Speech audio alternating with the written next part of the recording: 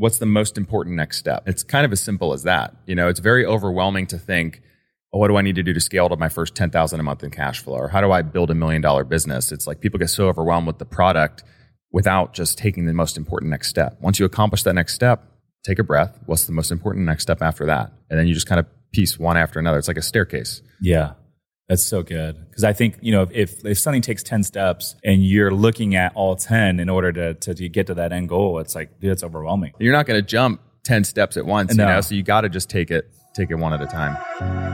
Welcome to the Rich Summers Report, where we talk real estate, business, and wealth building, all while keeping it real. No fluff, no BS. I hope that you enjoy the show. All right, guys, welcome to another episode of The Report. Today, I got someone who's changing the short-term rental space. I got my man, Michael Elefante. Michael, welcome to the show, brother. Rich, thanks for having me, man. Yeah, man. Appreciate you coming out, dude. I've heard so much about you through a lot of other folks that have been on the podcast, and excited to finally connect in person. So thank you for taking the time, man. Yeah, man. Likewise. I know it's been probably like 6 months when we first connected. So glad we could finally make it happen. Yeah. I'm surprised you were not out here for Patrick's event, the STR Nation event here on Monday, Tuesday this week. I know. I was bummed I missed it. I had a little FOMO seeing everyone's posts. Looked like a great time. Yeah, there was a few folks in town. Like I know Avery Carl was out here. The team and we went over there yesterday, did a little boutique hotel investing panel. But it was always cool to see a lot of the folks in the space because, you see a lot of them on social media and through different podcast channels and that sort of thing. But for the most part, everyone is kind of spread out throughout the country. So it's kind of cool to, see people when they are in town. Yeah, for sure. Are you going to do the Bigger Pockets conference in October here in Orlando? I might. I don't know. My wife and I have been traveling a lot. And I'm a little bit of a homebody. So it takes a lot for me to get out. But I have never been to a Bigger Pockets conference or any of their meetups, and I have a lot of mutual connections there, and I'm sure it'd be a lot of great people there. So. Yeah. Where's your favorite place that you guys have traveled to recently? My wife and I just did 2 weeks in Switzerland and Austria, traveling with a 9-month-old baby at the time. So it was a challenge, but our little girl did great, and we had a big time, man. Lots of hiking, lots of sightseeing. And then a couple years ago, when we finally quit our jobs to do real estate full time, we traveled in a camper van for a year. No way. Yeah. So we wanted to do that before we had a kid. Did it with our 2 dogs, though, which is nuts. But we traveled, I don't know, the whole western half of the U.S., did about 400 or so miles of hiking, 20 plus national parks, and was just living the dream at the time. What's your favorite national park, would you say? Glacier. Glacier? Yeah. How come? Glacier has great views. It has ample hiking, and it doesn't feel quite as crowded as like a Yellowstone does. And Yellowstone's great for, views and whatnot, but and it has a ton of wildlife. So you kind of get a mix of everything, and it's also not scorching hot. So we were there in the summertime. We've been some other parks in Utah, which were a little bit warmer. Still some great hikes, but Glacier's also big. So it was just a beautiful place. I love that you guys are finding time to travel even with the newborn. Yeah. Is that challenging? Yeah. It is, but I feel like it's only limiting if you let it be. It's definitely challenging, but it's still doable. You have naps and you have to feed the baby and do all sorts of things. The plane rides we thought were going to be a little more challenging, but she did great on those longer plane rides. My wife's very well traveled though. She's trying to do as many countries as her age, and she's almost kept up to that. I think she's been to like 29 or so countries, and I'm not quite at her level, but she gave me the travel bug when we first met several years ago, and we've been traveling ever since as much as we can. There's a good app out there. I forget the name of it, but you can like select all the countries that you've visited, and it's good to put you in perspective. So I've visited, I think, 20 or 21 countries, but it says I've only seen 10% of the world. Oh. And so it makes me realize, like, holy cow, there's so much of the world that I have not seen. And so in that manner, it's kind of inspiring. Yeah, that's really cool. Yeah. So anyways, man, so tell us like a little bit about what you're doing in the space. I know it sounds like you kind of grew up a little bit similar to myself, work at my day job and that sort of thing. And then you switched over and realized, the power of real estate investing. So tell me a little bit about what you're doing today. Yeah. So today, I've kind of stumbled my way into entrepreneurship, a few different businesses, but it all started with the first short-term rental that my wife and I bought back in 2019. Once we got a taste of that cash flow and saw the potential in those properties, we were all in. I think I heard somewhere that you also sold out of your 401k to get started in real estate. We did the same thing for our first property. We basically had all our savings. I sold my truck to be able to furnish the property. Second one, sold out of our 401k IRAs, and we're all in at that point. And then just kind of piecemealed each deal together. And today we have 7 properties, and usually they do between 70 and 125,000 a month in gross rents. And then since then, started posting a bunch of content on social media. Honestly, at first didn't know what to come of it, but just sharing with people what I was learning at the time and some of our success that led to people interested in coaching and mentorship. So started a coaching and mentorship program, mastermind program, which has been awesome. And then I've partnered with some of my past students on other businesses as well. So we have a property management company, a design company, and it's just been a whirlwind, but an awesome ride the past several years. I love that. How did the property management company come to fruition? Yeah, it's actually kind of funny. So one of the first ever people to buy a course from me, his name's Elliot Caldwell. We connected because we were both college athletes. He played baseball at South Carolina. I played at Elon University. So hit off there, and he got a couple properties in the North Carolina mountains and then saw how well they were doing, and then realized that a lot of the legacy property managers in that area specifically were doing a huge disservice to the homeowners. So he approached the neighbors and said, here's how much we're making. And they were in disbelief, and they dropped their PMs like candy and came over to Elliot, and he started more or less a co-hosting business. So at the time, back in like 2020, I was doing some affiliate deals with various companies on my social media. One was another property management company, had a good relationship with, just doing some content for them. And Elliot said, drop them for me. And I'm like, what are you talking about? I didn't know you had a property management company. He's like, well, yeah, we're about to formalize it and call it Home Team Vacation Rentals. Are you in? And I was like, yeah, sure. So I think he had 20 or so properties at the time under management. And this is about a year ago.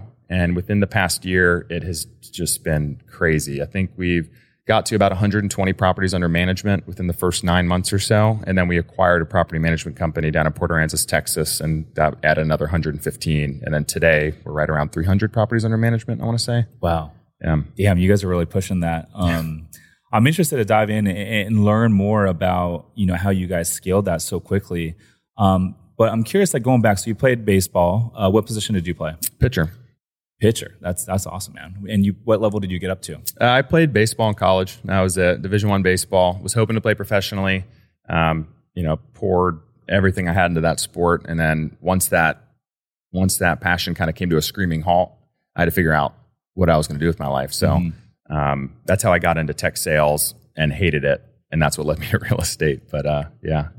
What was it about like that first short-term rental in 2019 that you and your wife decided, hey, we're going to pivot and try this and cash out our 401ks? Because I know when I started, everyone told me it was too risky. But I think what kind of got me past that point was I was listening to podcasts, I was reading books, I was going to networking events. And so I was around a lot of folks that were doing it. And so that's what ultimately gave me the confidence to kind of move forward. But, unfortunately, I think a lot of folks, they go to their friends, they go to their family for advice, and unfortunately they get talked out of doing stuff like this. And so I'm curious, like from you and your wife's perspective, what was that like? Yeah. Well, I mean, I grew up in a great household. Both my parents are hard workers. My dad's a financial advisor, so very traditional from the investment standpoint, a little more conservative. My mom's been a nurse for forever. So I didn't have, necessarily so much backing, but I also didn't seek it because I didn't want to get pushback. I was nervous of getting pushback there. I should have done more mentorship in groups and masterminds early on. That's something I regret and something I love doing now. But I just talked with my wife, and honestly, it stemmed from like this idea of risk. We're always very risk averse to invest our money. But then we started to think, what is the risk if we don't invest our money? We're risking the next 40 or 50 years working jobs that do not bring us, some intrinsic happiness. Just for the sake of making money and then living a great life. For us, that wasn't the American dream. So we're like, we'd rather risk some money, especially early on before we have kids and a family, and throw it at something like real estate and just see what happens. And we're so glad that we did. Yeah. I feel like there's always an opportunity cost, and so sometimes you got to ask yourself, well, what is the bigger risk? Even if a deal goes south or it doesn't pan out the way that you wanted it to, well, there's always a lesson baked in there. And I think a lot of these things that we do, whether it's starting businesses or investing in real estate, as long as you don't give up, you're going to eventually figure out a way to be successful in whatever path that is. But if you don't ever get started or you give up early on, it's like, okay, well, that's a bigger risk in my opinion. Yeah. You miss 100% of the shots you don't take. Ooh, someone famous once said that. That's so good.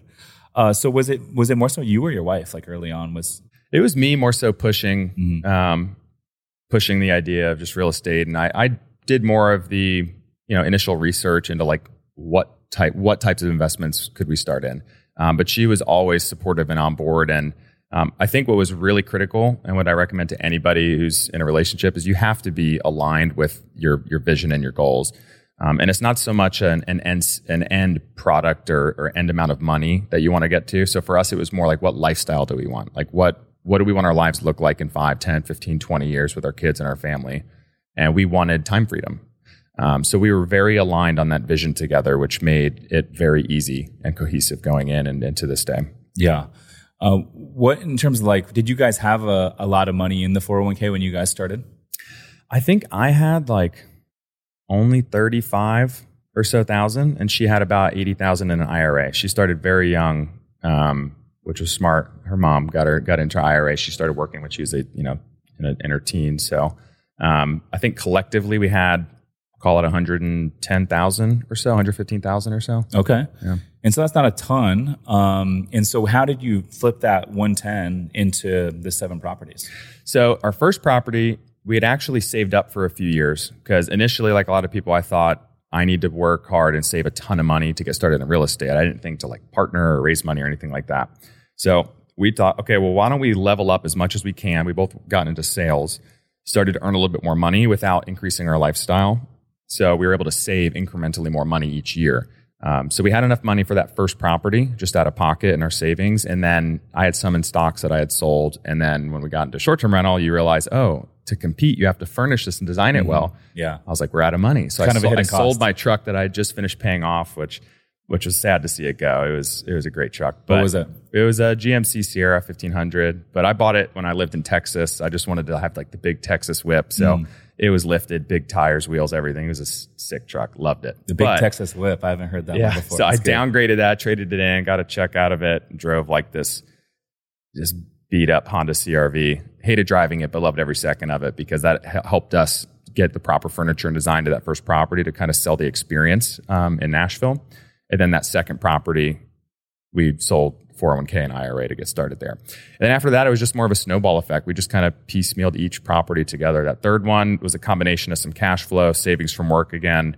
And then the fourth one, we partnered with someone 50-50 on. And then we did a cash out refi in our primary residence in Nashville, pulled out a chunk of money. And then the ones after that, the next 2 to get to 6 were cash out refis on 3 of our investments, that 2 of which we did a decent rehab on. So it was almost like a pseudo BRRRR strategy. There. And then the 7th was just a culmination of kind of other business income and cash flow that had just kind of snowballed. Dude, it's crazy how it just snowballs so quickly, like myself included. So I had a little bit more than 110. I had about like 285 after like the penalties and all that stuff. And that was kind of my seed money to get started. But that was from an 11-year career where I was like maxing out my 401k every single year and getting the match and all that crap. And yes, it grows, but it doesn't really it's not going to like truly make you wealthy. Right. And, but even with that, I was like, okay, like I got enough money to do like apartment deal. Like I bought an 11-unit deal in Cincinnati for $350,000. So I did that. I had a little bit of money to renovate it. And then I had like a little bit left over to where I could like JV in another apartment deal. And after that, like I was all my money. And I was like, I wasn't even thinking that I could possibly grow and build like a sizable portfolio. But to your point, it's like, things start snowballing, right? You renovate, improve the value of the first property, you do a cash out refi, pull some money out. And then you go and like learn how to raise some private capital, learn how to take down a couple deals. I got a couple no money down loans. Those are my first 2 short-term rentals that I still have today.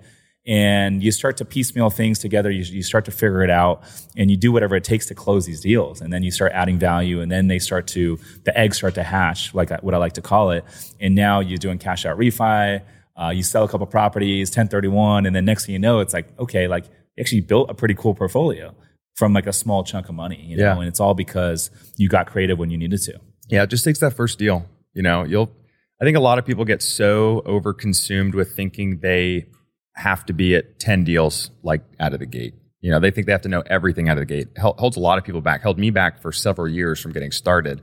And you talk to any entrepreneur, any successful investor, they just built up the courage, sacked up, and got that first property, figured it out, and then they learned so much through the process of doing. And then the next deal, they learn more and more and more. And then eventually you just become very efficient at it. But it's never, I feel like even the Cardones of the world, they probably are in a constant state of learning new things, adapting to their environment, and figuring out different ways to invest and grow their businesses.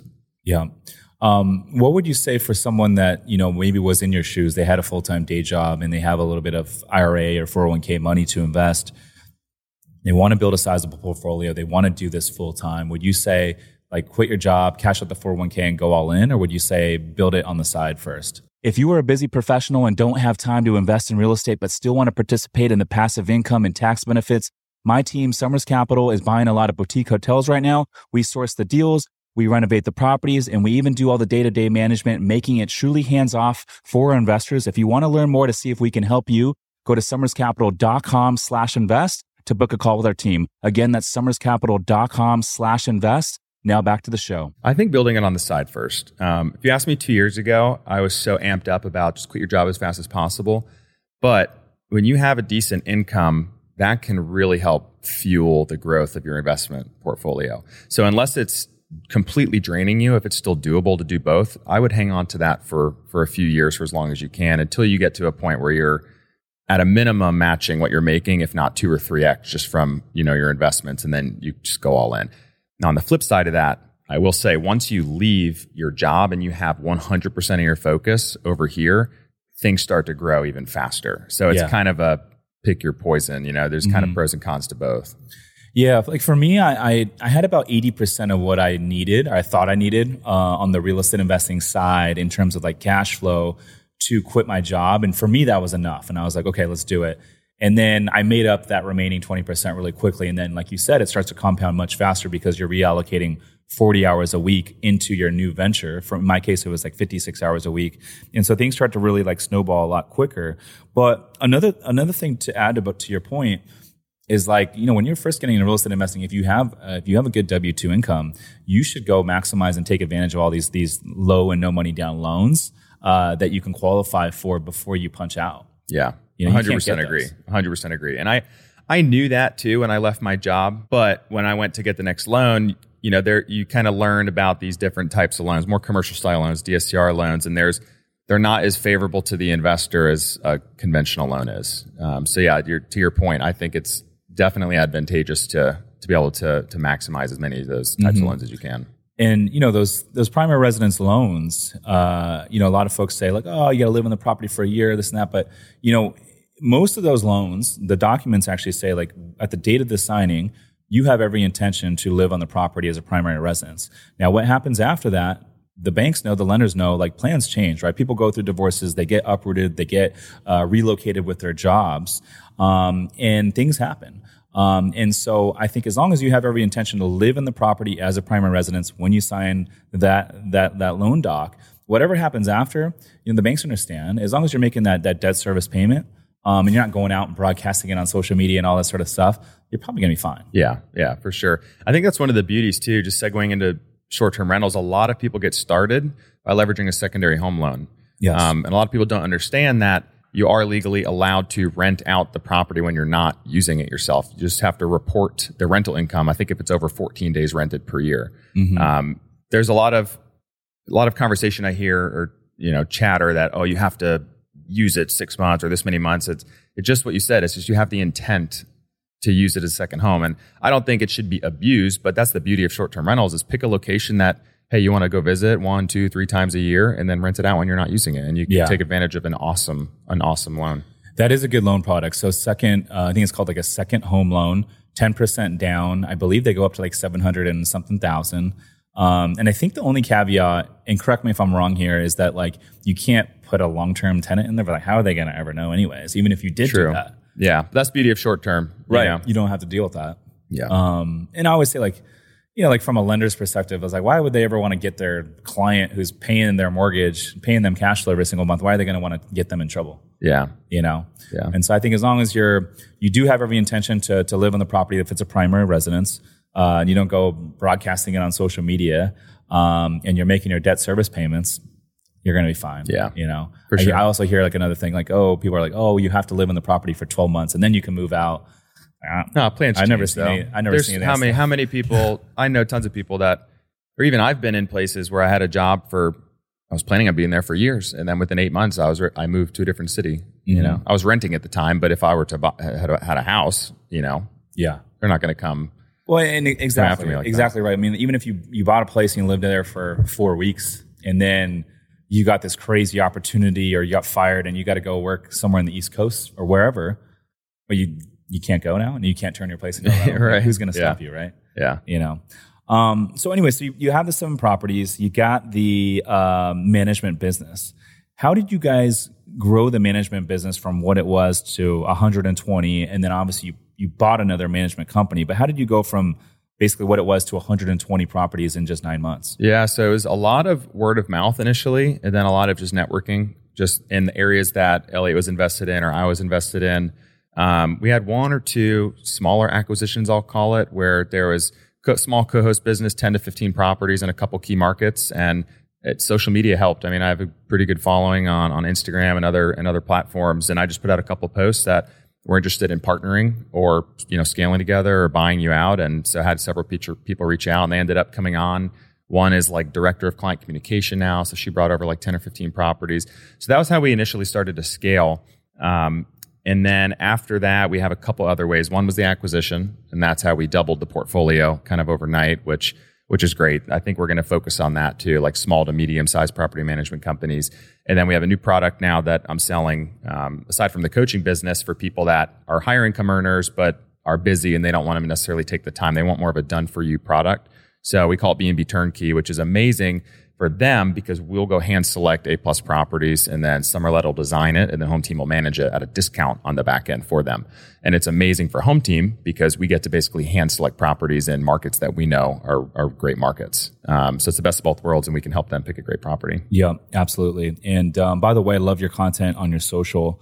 I suggest all the listeners go shoot Michael a follow at Elefante6. And you mentioned Summerlet Designs. They were actually in the podcast not too long ago. How did you connect with them? So Bree and Jordan are amazing. Summerlet's grown like crazy. I think it's coming up on the first year since we formalized the business. But Bree, her husband Logan, actually Bree found me on TikTok probably in 2021 and sent it to Logan. They had 2 long-term rentals at the time, and Logan was very interested in short-term rentals. So he reached out, and he was my first active one-on-one coaching client. And he also happens to be my biggest success story. So him and Bree scaled to 10 properties in 2 years, and they typically do like $150,000 a month and net about half that. Wow. In 2 years, which is nuts. And they were cash flowing like $400 a month on their 2 long-term rentals. So they're all-in type of people, which I love. So we really meshed early on, and Bree designed their properties and then brought her friend Jordan in to design some. And she was a professional designer for a company out in Los Angeles. So they started to take on properties, and I would just feed them clients for, like a kickback. And then November came around, and I was like, hey, I think we should formalize this business a little more. And they were all in on it. So it's been amazing to partner with them. Bree and Jordan run the day-to-day, and they do an incredible job. And I really help kind of funnel the business and just partner with them on the coaching side of things too. Yeah, I love Bree and Jordan. What was it about Bree's husband that made him the most successful one in the group? So, like I said, he was an all-in type of person, but he is not someone who felt like he needed to know everything before starting. He's like a head first in the deep end kind of guy, immediately. So he's also one that was willing to pay for coaching immediately, kind of a no questions asked type of thing. He just wanted to have the support of someone who's done it before. And once he had the coaching and had the knowledge, he went in and just crushed it. The second thing, though, is he didn't stop when he ran out of his own capital, when they ran out of their own capital. So their first one was actually an arbitrage deal in this random suburb of Salt Lake City. And they were all in like 18 grand, and they were netting like 4,500 a month. Wow. Pretty insane returns. That is insane. So then they in sold a suburb too. Yeah. They sold their 2 long-term rentals and then bought 2 or 3 more short-term rentals. And then once they were tapped on their own capital, they started partnering with people in my coaching community. And I think he's partnered with 2 or 3 people on the rest of his properties. And I don't even know if they've used any of their own capital for this deal. So they've just figured out creative ways to structure it. They have somebody who's got money but doesn't want anything to do with the day-to-day. And so they find the properties, set them up and manage them. And yeah, it's just really cool to see them scale in all facets, arbitrage, buy, and then essentially co-host, manage, partner, all of it. Yeah, I love that. To your point though about, starting before you have all the answers, I think that's probably like the number one key to success from all the folks that I interview on the podcast and the folks that I connect with is like most people, when they want to do something new, they have this thought process. Like one, they have an idea. Okay, I'm gonna do this idea. They have a target, and then the second phase they go into is planning phase, and they will wait for the plan to get perfect before they commit to that target. A lot of these successful people that I see, their thought process is different. One, they have the idea, okay, here's my target. On number two, instead of going into a planning phase, number two, they commit to the target.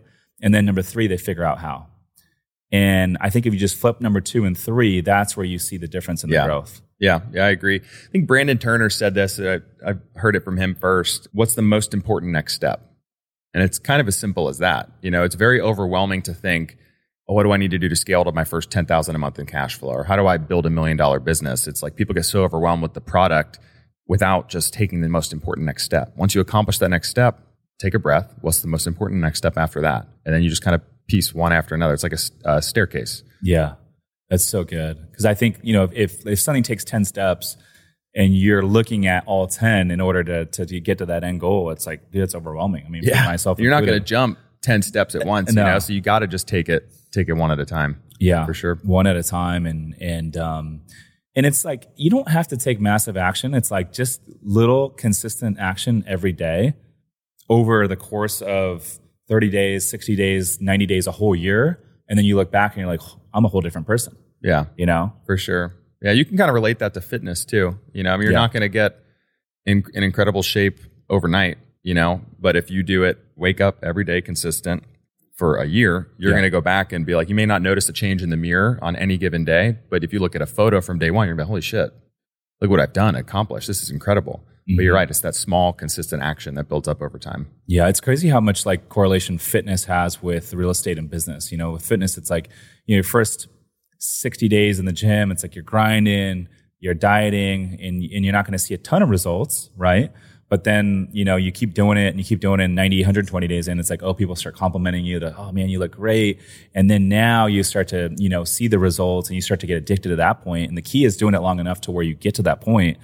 And same thing with real estate and business. It's like the first 60 days, 90 days, like you're doing all this stuff and you're learning all this information, but you're not making a lot of headway. Yeah. And then it's once you close that first deal. I mean, for me, it was like probably almost a year of just nonstop reading, networking, educating myself with no progress, but until I closed that first deal. Yeah. And that was how long the feedback loop was. It was a whole year. And then even then, it's like, you don't even know if it's going to work, right? You just took step one, you close on that first deal. And so I think the key is to do it long enough to where you can prove out the model and get the confidence that it actually works. For sure. Yeah. But I think with the short-term rental stuff, it's like, you don't need to do a whole year. Like I started on the apartment side. And so I think that has a little bit higher barrier to entry and a little bit more time associated with taking down a first deal. But I think with, arbitrage or taking down a short-term rental, it's not a 12-month timeline, even if you go slowly. Would you agree? Oh, 100%. Yeah, I would say most people that I work with personally usually are in their first property, whether they're doing arbitrage, buy, or even co-hosting, is usually less than 3 months. So a lot of people get overconsumed with, how much money do I need to start? And I'm like, well, back up. Like, how much money do you have? And then pick a strategy that's most suitable with your budget. Ooh, that's so good. Because you can start. You can, if you wait until you think, I need $100,000 to start, you may be waiting for years. And then someone else over here had nothing to start, but they picked the strategy that aligned with that and they got started. They're going to be light years ahead of you by the time you're ready to make your first opportunity come. I love that.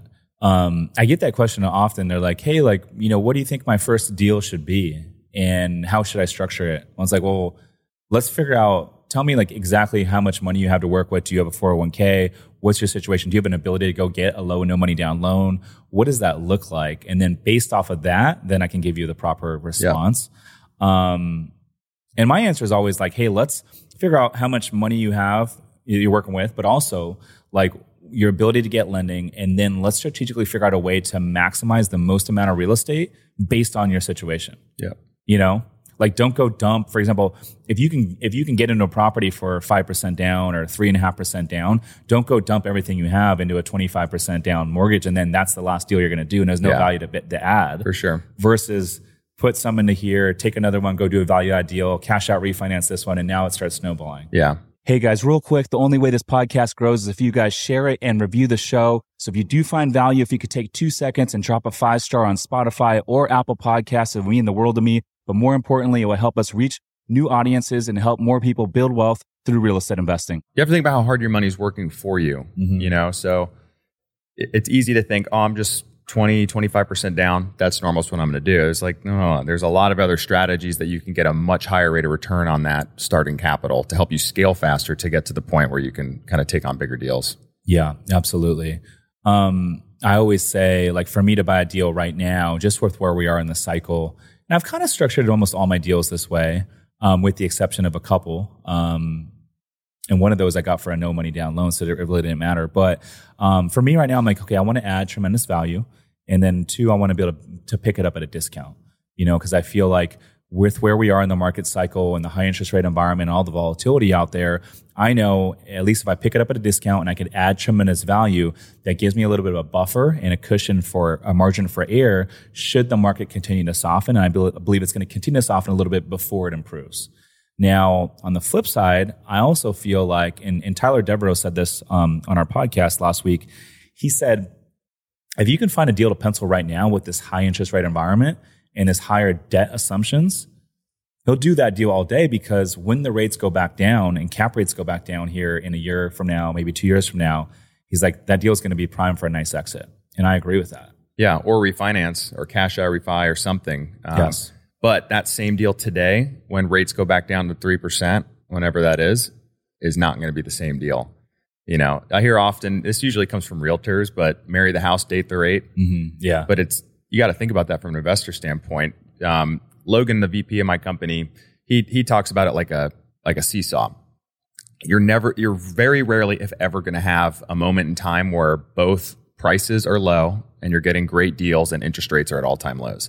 Typically, one is high and the other is low. And I tell a lot of people a couple of years ago in 2021, early 2022, when rates were still low, I remember there'd be 50 offers within 24-hour period on a good short-term rental property. Best and final due. Don't even think about having it contingent on inspection, appraisal. People were doing $100,000 over asking. It was ridiculous. It was insane. Just to get a good rate. But you know, there's harder to cash flow when your purchase price is that much higher. So now today, me and my students, we're getting deals under asking price, under appraised value, and you're getting the seller to comp $20,000 of closing costs, maybe even do a rate buy down. So it's kind of like pick your poison, but I like where your mind's at. I mean, if the way I think about it is if rates go up, I'm going to look back in a year from now and be like, damn, 7% was a good deal, you know? Yeah. But if they go down, I have the opportunity to refinance and then lower the debt service a little bit. My cash flow's higher. Yeah. Yeah, no, absolutely. So I don't know. We'll see. I mean, everyone's speculating at this point, but I think the highest rate environment that we're going to see is between now and the next 6 to 8 months. And the rumor is they're going to do some cuts next year and some more cuts in 25. You know, if I'm a betting man, I think the rates are going to be significantly lower, a year from now and 2 years from now than they are today. And if that is the case, I'm okay buying right now. I just want to make sure that I don't have a hefty prepayment penalty to refinance some cheaper debt when the rates go back down. Yeah, that's a good point. What are some markets right now? Because I know with the high interest rates, it's harder to find deals to pencil, especially in the short-term rental side. You got a lot of expenses. You got housekeeping, supplies, and all this sort of stuff. And then a lot of these markets are seasonality, right? So I think it's always important to, when you underwrite these short-term rentals, to kind of look at the annual snapshot, not just what is this doing in this given month. Yeah. But what are some markets that cash flow good with the higher rates in today's climate? So a lot of the rural markets are small to mid-sized rural markets. They had the highest increase in demand out of all the different types of markets, according to a recent report by AirDNA. And for those that don't know AirDNA, it's a great website, data hub for all short-term rental information. And I found that pretty interesting. And the other cool thing about rural markets is they get a lot less investor attention. A lot of investors are focusing on the big cities and the big vacation markets, beaches, mountain, lakes. For me, I'm seeing the best return right now and the highest cash flow on mountain areas on the East Coast with less seasonality. So that aren't dependent on a summer swing like a Florida Panhandle beach. You make really good money, end of May through early September, but it really dies off hard. So I personally don't like hyper seasonal locations, although you can do well there. I like places like the mountains where, hey, it's busy for spring break, it's busy for summer vacation, it's really busy during the holidays, and maybe it's quiet for 2 to 3 months a year. So those tend to give me a little bit more confidence right now. Yeah. What are some areas in like the Carolinas or in the Southeast that you like, specific markets? Any names you can throw out? Yeah. I mean, Asheville's a great market. And I usually caution people, don't try and get focused on finding the perfect market. It's really more about finding a good market and finding the best possible opportunity within that market. Because you can find good deals in almost any market or economic cycle. But the reason I like markets such as the Smokies or Asheville is because all of the major metropolitan areas that are driving distance from there are all growing incredibly fast. Greenville, South Carolina, which is where I live, Raleigh, North Carolina, Charlotte, North Carolina, Knoxville, Chattanooga, Nashville, all just booming, and Atlanta too. So where do they all go when they want to go for a quick vacation or family vacation, especially if the economy tanks? People aren't going to take flights into big cities and spend money on concerts, but they will take their family on vacation and take PTO from work because they can go to a destination where it's just driving distance. They pay for the accommodation and they're maybe in nature, so that's why I like mountains, and then lakes and beaches too are typically pretty solid. Yeah.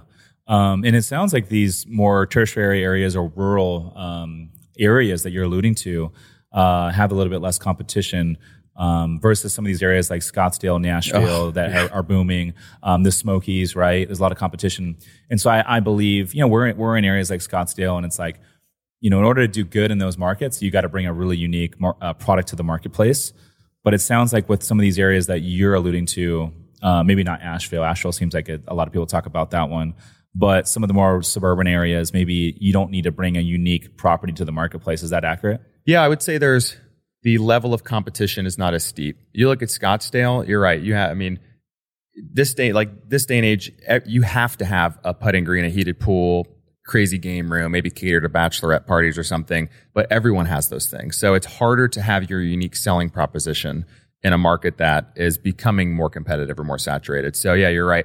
And the second thing too is if you go into some of these rural areas or even some of the traditional vacation markets, beaches, mountains, lakes, they're still operated by these old mom and pop companies and these people that have had homes for decades. Their photos are terrible. They haven't updated them in 20 years and their marketing is bad and they have no pricing strategy. Some of them don't even list on Airbnb and Vrbo. So yeah, the smaller the market, less competition. And if you go in there and have some good amenities, take great photography and market it well, you're probably going to be a big fish in a small pond. Yeah, absolutely.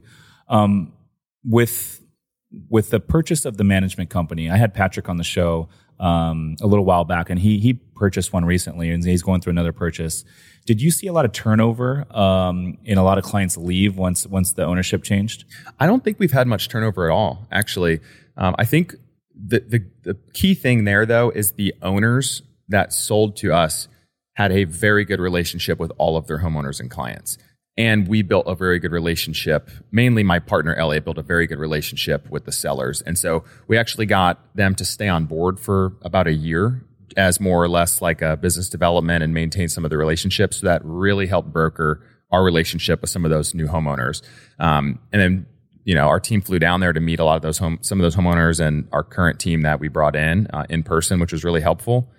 So nothing really changed. It was more or less business as usual for the first few months. And now we're making some changes and homeowners are seeing those changes have positive effects on their rental income. What are some of those changes? Dynamic pricing for one. I think that's a big advantage to purchasing some of these older property management companies that have not adapted and adopted new software and tech out there. So the company we bought, they were using an old property management software. They were literally manually entering bookings every single time they came in on 115 properties. Wow. Which is nuts, especially during busy season when they're booked almost 100% through the summertime. And then no dynamic pricing. So it's really difficult to go in and change day-to-day pricing for 100 plus properties, let alone 10 properties. So what happens a lot of times, these old management companies, is they'll just have a flat price through the year or a busy season price and a low season price. And that's not going to help you compete because if you're slightly overpriced, especially when demand is low, you're not going to get booked. You have to be more price competitive. And when demand is high and you're getting 100% occupancy, you may think you're crushing it, but you may be leaving an extra 10 grand on the table just in the busy season. So by having the dynamic pricing, that was the biggest thing. And like one property owner called my business partner, Elliot, and said, my daily rate's a lot lower in September. Why is that? And he was kind of frustrated. And so we looked at his bookings from last year. He had one day booked for $600 that night. And he's got like $7 grand booked this September. But the price is lower, but now we're getting booked. So just implementing some simple software and simple strategies is helping them make more money. What's the best way to find a management company like that that's maybe mom and pop and they're underperforming? What's the best way to find a company that's looking to sell?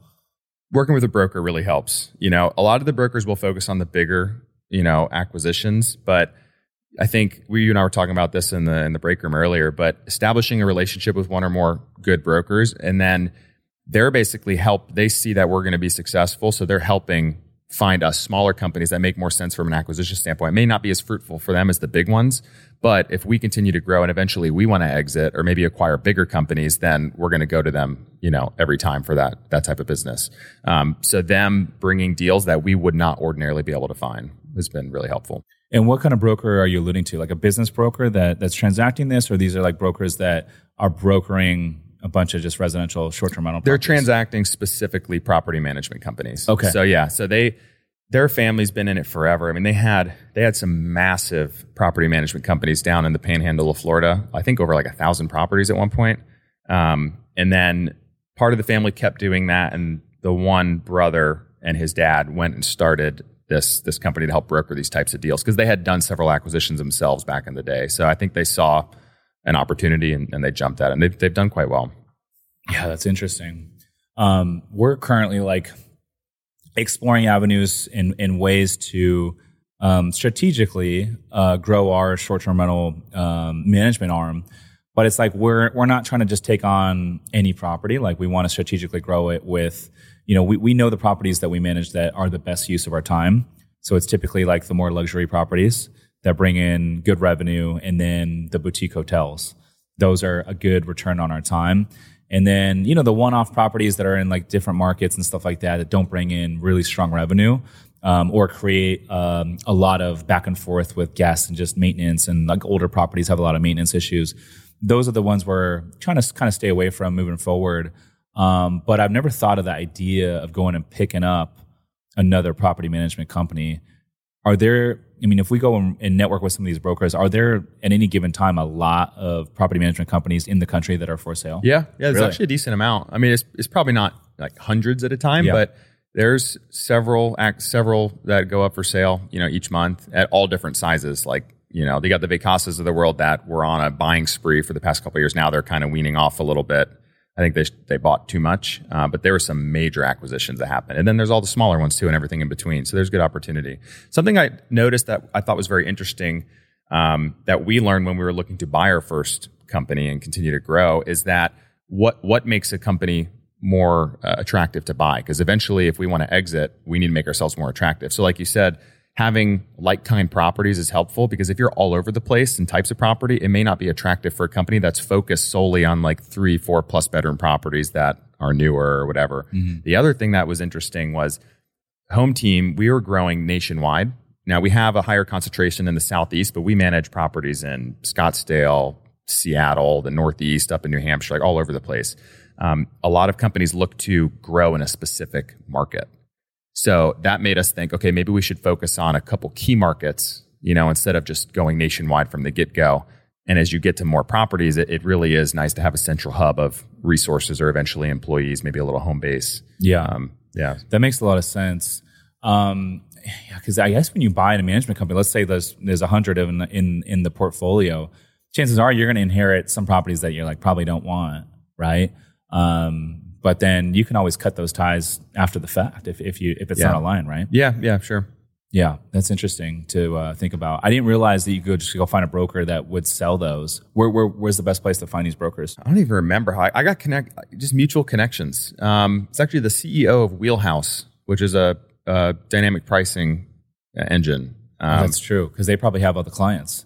He's the guy Andrew. I forget his last name at the moment. Super super nice guy. Like very friendly with his time and very eager to make connections where possible, which I think has helped him be where he is today. But I was talking with him one day and he's like, is there anything I do to help you? And I just mentioned, we're thinking about growing our property management company. He's like, well, if you're ever going to get in like the buy and sell acquisition side, like I know a great person, and connected me with this guy named Jacoby. And that's who helped us eventually with this acquisition. So I think networking is massive. That's where you're going to be able to broker really great relationships that can lead to more, I suppose. Yeah. How are most of these management companies valued?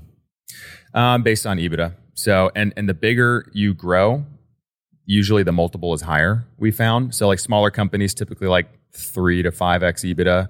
And then I forget what the actual number is, but once you get over a certain threshold, you start to flirt with like the 5 to 8 or even 10x EBITDA. Just because it's less risk at scale? Yeah, I think so.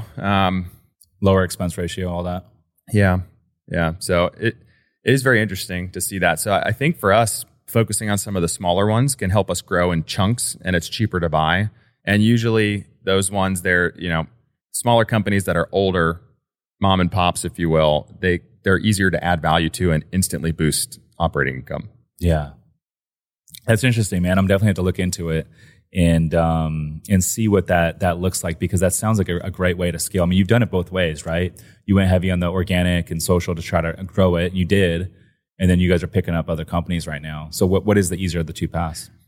I think they're both great, right? I mean, I think buying is a way to expedite that process substantially. It takes less grind, takes less marketing. And like you look at Cody Sanchez, who I'm sure you're familiar with, and she does, I buy boring businesses. And it really makes a lot of sense. If you can buy a business basically at a discount to what you're going to be able to take the operating income to, the opportunity is huge. So I think buying's a easier way to scale. The only limiting factor is if you don't have the capital, you're going to have to go raise money or partner with someone on. Or get some seller finance. Yeah, exactly. Yeah. I was actually on Biz Buy Sell last night, just kind of browsing, and I was just looking at like the different like seller finance. There's so many seller finance companies out there in the country right now, and in all markets and all these different spaces, like things that you can't even think of are out there. There's just so much opportunity, I think, changing hands right now, especially as these baby boomers retire. Yeah, for sure. So, dude, what's next for you? I mean, you're doing all this stuff. Like out of all the things that you're doing right now, and you got the coaching business, like what is the one thing that gets you most excited right now? Honestly, it's none of the business that gets me the most excited. It's like I said earlier, my wife and I were very aligned on what we wanted out of life and it's not so much the end product, but really what type of day-to-day lifestyle we wanted to adopt. So I'm trying to be very careful on how I spend my time, because it's very easy to get overconsumed when you're in hyper growth mode. There's a fine balance, in my opinion, of how much I want to spend on growth and building business and earning more money versus, I'm pretty comfortable where I'm at. Should I just spend as much time with my family and my daughter as I can? So I'm kind of trying to balance. It's tough at times, but that's probably what I'm most focused on, is that, and then just continuing to invest and really grow the businesses with, I don't want to say as little effort as possible, but as little of my own time input as possible to each of them. So leveraging resources to be able to grow those. Yeah, it's all about input and then output. What does a typical day look like for you now? Usually I'm hanging out with my wife and my daughter till 10 or 11, and then I'll have maybe a coaching call, a couple of other business calls, maybe some, social media stuff, whether it's like recording or just chatting with my team, try and get a workout in. Usually go for like a 1 or 2 mile walk with my wife, our dogs, and our daughter each day. So it's pretty low key. I like to golf. I like to hang out on our boat on the lake. So it's a pretty good balance, honestly. Yeah. What does your team look like? I know you got a few different businesses, but overall, what does your entire team look like? So this is something I struggled with early on. Going from solopreneur to entrepreneur is a huge jump, in my opinion. It's something I personally wish I did sooner. It's like under the mindset of, if you want it done right, do it yourself type of thing. You have to hand off the keys to the castle to somebody else to run it as good or better than you eventually. So I hired Logan, who I mentioned before, who was my first ever coaching client, to help me with coaching. And then he helped with sales. And then we built a sales team. So we have, probably seven salespeople and then a couple of business development reps. And then we have 3 client success managers that manage all the clients that come in the door on the coaching business. And then on the property management side, it's me and my business partner, Elliot, with, I think we have like 12 or 13 full-time employees, and then a couple of VAs, several VAs that help run like guest communication and stuff like that. And then summer-led, we have Bree and Jordan who run the day-to-day. And then we have a design manager, project manager, one other role, and then a bunch of designers. So it's kind of like that trickle-down effect where we're all just trying to be, steering the ship per se and doing less of the paddling ourselves. Yeah. That's good, man. I think it's always a fine balance. Like, as you grow, it's like, okay, what do I delegate? What do I not delegate? And, I always try to do the things that I feel are the things that I like doing. And I feel like, is something that I actually feel like I'm good at, right? And then ideally you want to delegate the things that you're not good at, things that you don't enjoy doing. But it's always a fine line, man. So I'm kind of with you on that regard. How are you treating the content? I do follow you on social. You're pumping out a lot of content. I think you're pumping out a lot more than me. So how do you treat the content? Do you have like a day? Because for us, we do like a lot of meetings on Mondays and Tuesdays, and then Wednesday is kind of like our content day. So we typically record multiple podcasts on Wednesdays, and if we do any like sidebar content, we'll typically do it on a Wednesday as well. That way, it's just like once a week, and then we can kind of stack it. Yeah. But how do you approach the content? So I used to just do it ad hoc, right on my phone, especially short form, which I felt like I excelled at. But it got a little bit overwhelming to keep up with. So I eventually hired a social media manager who'll actually come to my house or meet me somewhere, and we'll knock out either 1 or 2 days a month. We'll knock out a bunch of content together, and then he'll go edit and post it for me. So I was doing it all myself, and my strength was not recording. My strength was definitely not editing, So that gave me a lot of time back. And then I also outsourced to an agency on Instagram too that helps decide what to post, how to curate it, drive growth to the channel, and stuff like that. So usually we try and do like bulk recording a couple times a month, and that's really it. But the podcast is smart though, because you get to meet all these great people, and then you have long form content, you have podcasts, you could chop it up, and you have all these amazing little bits and pieces that you can post out. So kudos to you, man. Sure. Thanks, man. And you do a lot of Twitter posts. Yeah. And you come up with all those? No. Oh, No. Okay. Who comes with those? I mean, all of it is more or less stuff that I do or say or come up with, but it's in collaboration actually with the team that I work with for my Instagram channel. So, we'll come up with different ideas and threads, and then they send to me, I edit and review them. And then once I greenlight, they have the freedom to post. And believe it or not, Twitter, I think I get on Twitter maybe once every month or two. Yeah. I need to be a little bit more strategic there. But we're using Twitter as threads that we could repost as threads on Instagram, like as a swipe through. And that was before Instagram threads came out, but we still just use Twitter as like that main post. We do the same thing. For me, I'm like, okay, I actually come up with the stuff, but it takes like 5 minutes to come up with it. And then I screenshot it, and it could go out on Instagram, and all these other platforms or whatever, but they do really well. I mean, people love, because sometimes when you put out like a 60-second reel or TikTok, it's like, that's a lot for someone to watch. But if it's just like a short little like tidbit that can like provide some sort of value to them, and it takes 5 seconds to read, like sometimes those do really well. Isn't that funny? I'm just listening to you say that 60 seconds, that's a lot for someone. Yeah, I know. It's crazy this day and age to think about that. But the attention spans have just shrunk dramatically. If you don't have someone's attention in 2 seconds, forget it. Yeah, it's so challenging. So that hook is so important. The hook is so important. Like, we could do like the best video, but if that first 3 seconds is not the right 3 seconds, it's not going to do good. Yeah, 100%. No one will actually make it to the end. Yeah, but also people like different types of content to consume, right? So some people prefer the threads they like to read or swipe through. Some people are more visual, and then some people like videos where maybe they're not even focusing much what's on the screen, but they're listening. So I think mixing it up is important because it kind of caters to different demographic in your audience.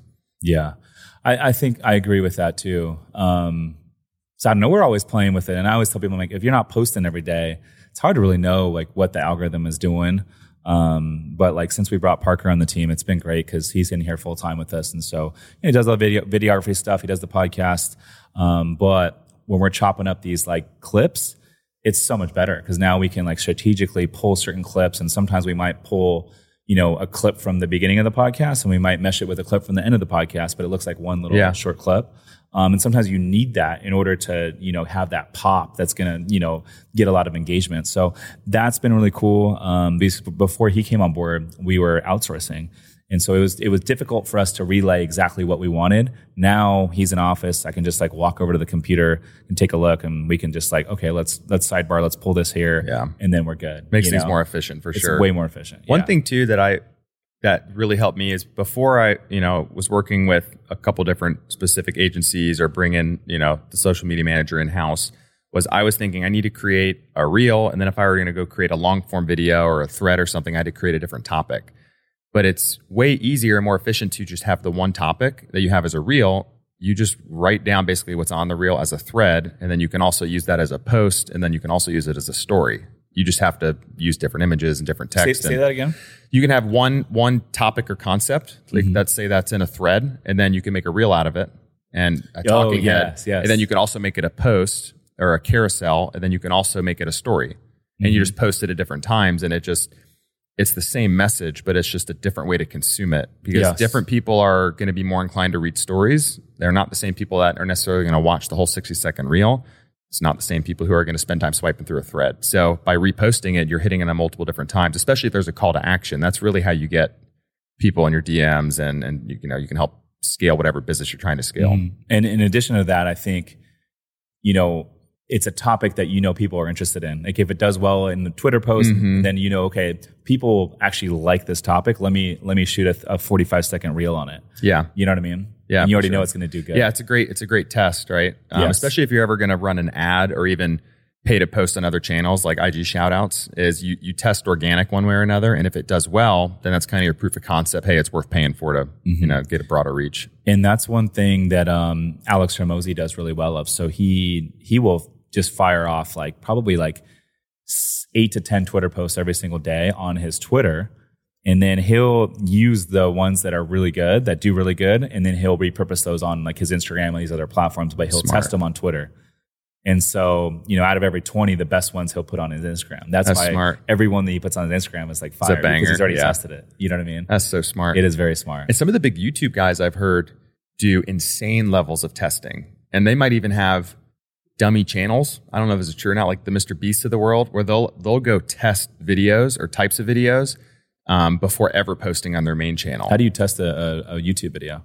I want to say they post a similar type of video on another channel. I don't know if that's how they do it, but they do a lot of different QA testing before they actually go live with a specific video. And I guess it makes sense that where they're all just bangers. That's actually very smart. Yeah. I wonder if you could create I guess anyone could do this. Let's say that you created a phantom Instagram account and you grew 10% of the similar audience that you already have on your main account. And then you just test all these videos throughout the day. And the ones that actually take off with the algorithm, those are the ones you actually put out on your main. Yeah. It'd be similar. Yeah. That's interesting. With all those bots out there. And it's you don't really need to come up with a fake one. God, they're so out of control. Instagram's the worst. They need to get a handle on that.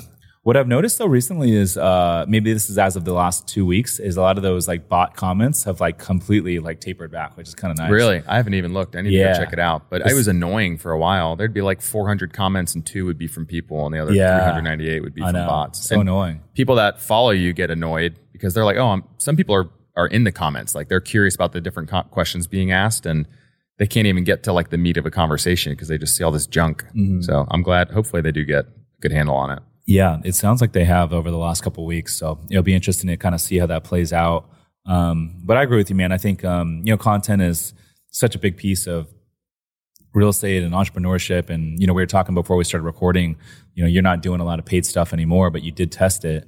I think organic is the way to do it if you know how to do it. Yeah, for sure. And there are ways to pay and invest in organic that a lot of people don't think of. You can work with an agency that can help you decide what to post, how to post, when to post, or even do it for you. There you can also pay to have shout outs on other channels from your organic content that does well, like I said before. So it's more or less like we call it ads in Instagram, but you're basically running an ad of yourself, of an organic post on another channel. And that just gets people to say, oh, that's interesting. I'm interested in this person and what they have to say. I'm going to follow their page. But then they follow your page. Most people follow you forever, versus an ad is like, you might have a one-hit wonder, but then you got to recreate that ad, recreate, right. repay. Exactly. So I think organic is kind of the gift that keeps giving. And there's a lot more trust built up. If you're ever going to sell a product or build a business, there's a lot more trust with an audience that has been following you for a year or more than someone who just saw a 10-second ad on YouTube. So there's a lot more power to it. Where do you think social media is going to go, 3 to 5 years from now? Do you think we're going to see a bunch of different stuff going down, or is it going to be fairly similar?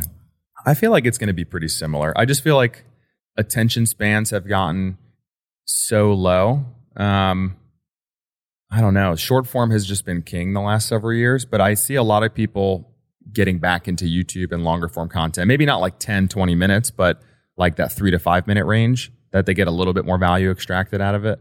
But yeah, I'm curious. I don't know. Even before TikTok, I was like, what else can you create? Or before Snapchat came out, like what else can you create? But someone keeps coming up with another idea of how to look at a video or a photo. I don't know what else someone will come up with. I'm sure something will come out. Yeah. And I'm curious, are there going to be more platforms? Are there going to be less? One thing I do believe is that there's going to be less eyeballs on traditional television and more eyeballs on cell phones. Yeah. I have no doubt about that. Yeah. And even in education, people, when they need to learn something, they just pull up YouTube. When my wife wants to book travel for like Switzerland, for example, she just spent hours on TikTok, and she got everything she needed to basically build our entire itinerary from TikTok, which is nuts because before you'd have to sift through blogs and spend hours, getting through that stuff. TikTok, it's like 10 seconds into a video. That looks cool or that doesn't look cool. Should I add it to my itinerary? Where is it? Mm-hmm. And the craziest part is like sometimes you don't even have to seek it out. You just like start talking about like, hey, like let's take a trip out to, Santorini, Greece. And here's something. And next thing you know, you turn on your feed and you're getting cookied Santorini, Greece stuff. Yeah. That's the craziest part. Kind of creepy. Yeah. For better or worse, I guess. Yeah. So you guys do a lot of traveling. How do you guys typically plan these trips? I mean, you said you took a 1-year RV trip? Yeah. So my wife's a planner and I'm more fly by the seat of my pants a little bit. So she wanted like the whole RV trip plan. I'm like, Jill, this isn't going to work like that. Like there's going to be we need an extra day here. We need to leave here. So that was more planning about 10 to 14 days in advance. And then we would usually just figure out where we're going to sleep the day of. Had a couple of different apps to figure out where we were most of the time off grid, which was great. Had solar. But yeah, for our other bigger trips, usually we plan a little bit more of an itinerary with flexible time within each day. So we'll usually have like one main thing we want to do. We're very active, and then we leave, the afternoon or the morning open to go explore and do whatever. Yeah. I think that's the beauty of real estate investing is it allows us to go and travel and see the world, which is massive. For me personally, I don't like to plan a whole lot when I'm traveling. I like to just kind of see where the wind takes me. So, I'll book a trip. It's typically a one-way ticket. I'm usually booking it and committing within that same week, sometimes only 2 or 3 days prior. And then I go and I'll just stay in that first city until I get bored. And then once I get bored, I'm like, okay, where am I going to go next? And I'll just kind of see where the wind takes me. Because I kind of feel like if I have this itinerary and I have all these cities planned, well, what if I meet some cool people and they're going to go here? Now I can't go with them. Yeah. Right. And so I always say man, there's no better feeling than to, wake up every day and be like, wow, I can go wherever I want to go. Yeah. It's the true, ultimate feeling of freedom, Yeah. Complete unilateral control of your time is the most liberating thing ever. You can make all the money in the world, but if you don't have control over how you spend each day, it's worthless to me. Agreed. Last year I was able to do 6 weeks, which is really nice.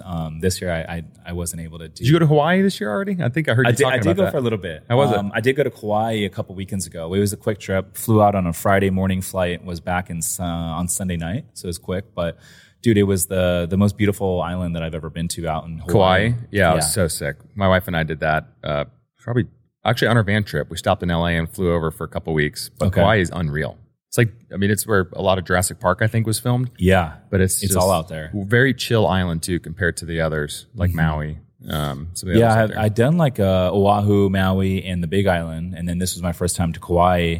And dude, it just everything's green, like you alluded to. Jurassic Park was filmed there.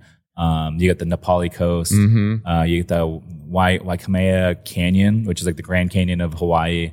Gorgeous. Did like a helicopter tour and stayed at a spot like on the beach. And dude, we found this little hole in the wall called Tip Top, and it was like a little hole in the wall breakfast joint, and it was like a 20-unit motel, like a rundown motel. And at the bottom of it, they had this like cafeteria style, like just diner. And you go in there and they had the best fried rice loco moco. It was so freaking good, man. Yeah. That's probably my favorite part about traveling is honestly, it's not always like the cool activity, but some of the best memories are just getting like dumped into a new culture and kind of embracing it, and the food. I'm a foodie. Yeah. But just experiencing that and, getting to know someone local and learning about what their day-to-day life is like and figuring out there's a lot of similarities, but there's also a lot of differences too. So it's pretty awesome. Yeah. And in addition to that, I think like whenever I travel, like my perspective always changes, and even if it's a short trip like that, or especially if I go to like another country and really explore, my perspective changes so much, and I come back and I'm like, I feel like I'm a better version of myself because of it. Yeah. 100%. Yeah. I think you have a different level of gratitude for what you have here, and what you have in your own life. There's places in the country that are similar to America, and there's places that are far from it. But yeah, I think you definitely have a different level of appreciation for things. What does your family say like after, all this, over the last 4 years? I mean, you've built a really impressive thing with everything that you're doing, and you're helping a lot of folks along the way. Like what do your parents think of all the stuff that you've done? Because you started off with a day job, you and your wife, and now you guys are doing all this. Yeah, I think at first it was, they never like disapproved, but they were a little skeptical and like, oh, you're doing that. I don't think you should be doing that. I can kind of sense it, but after the first like couple years, it was more of like a raising the eyebrows, like holy shit, like really, like wow. And so that's really all. It kind of gives me validation, a little validation, and I don't know, a little pat on the back.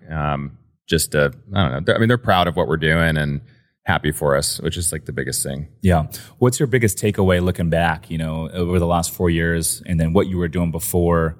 And then obviously now with all the growth, you're seeing life through a different light and a different lens. What's your biggest takeaway as you look back over the last 4 years? I think adopting more of an abundance mindset.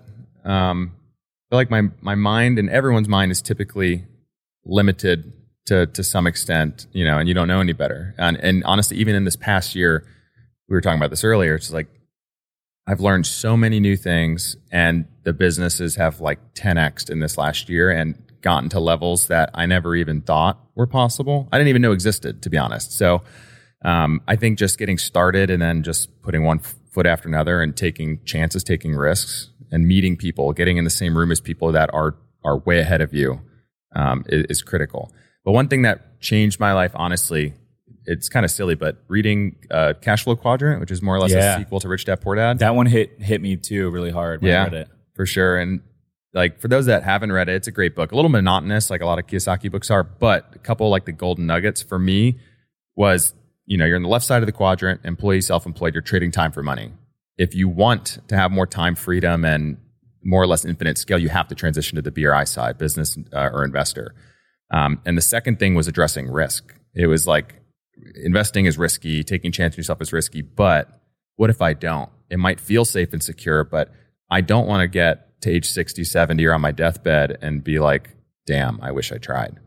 I think it's Jeff Bezos with their regret minimalization framework. You heard that? No. Anytime he has a big decision to make, he thinks like 20 or 40 years ahead. And he thinks like, would I regret not doing this? Or vice versa, like, would I regret doing this? And so he just tries to minimize future regret, and it helps like make big decisions seem a little bit smaller. And then he just makes a decision. That's so good. That's really good. I'm going to start using that. I think everything that you just mentioned hits home with me because, I got started around the same time that you did. And, I think as you grow, more and more opportunities start to present themselves. Things start happening that you didn't even think were possible. And the best part is, it's like, man, we're still young, and like I tell the team all the time, I'm like, man, this is just the beginning. Like we are just getting started, and to me, that's exciting. Oh yeah, 100%. Yeah. Who knows, man? It's crazy. I mean, I'm sure you talked to, like you had Cardone on, right? Long ago. I mean, you asked Kim, even like 5-10 years ago, how much he's come just in that time period, let alone when he was 20 years old. Yeah. So it's kind of wild to think he's 65. 65, and he's still going hard, which is awesome to see. It's inspiring. Yeah. Yeah. Well, anyways, my man, dude, I appreciate you taking the time, dude, to come out, man. I'm super inspired just by like everything that you're doing in the space. I know all the folks that know you have spoke very highly of you, man. And I'm excited to kind of follow along your journey, dude. Yeah, likewise. It was great. Pleasure to be here. Yeah, likewise. Listeners, thanks for tuning in. We'll see you in the next one. Peace.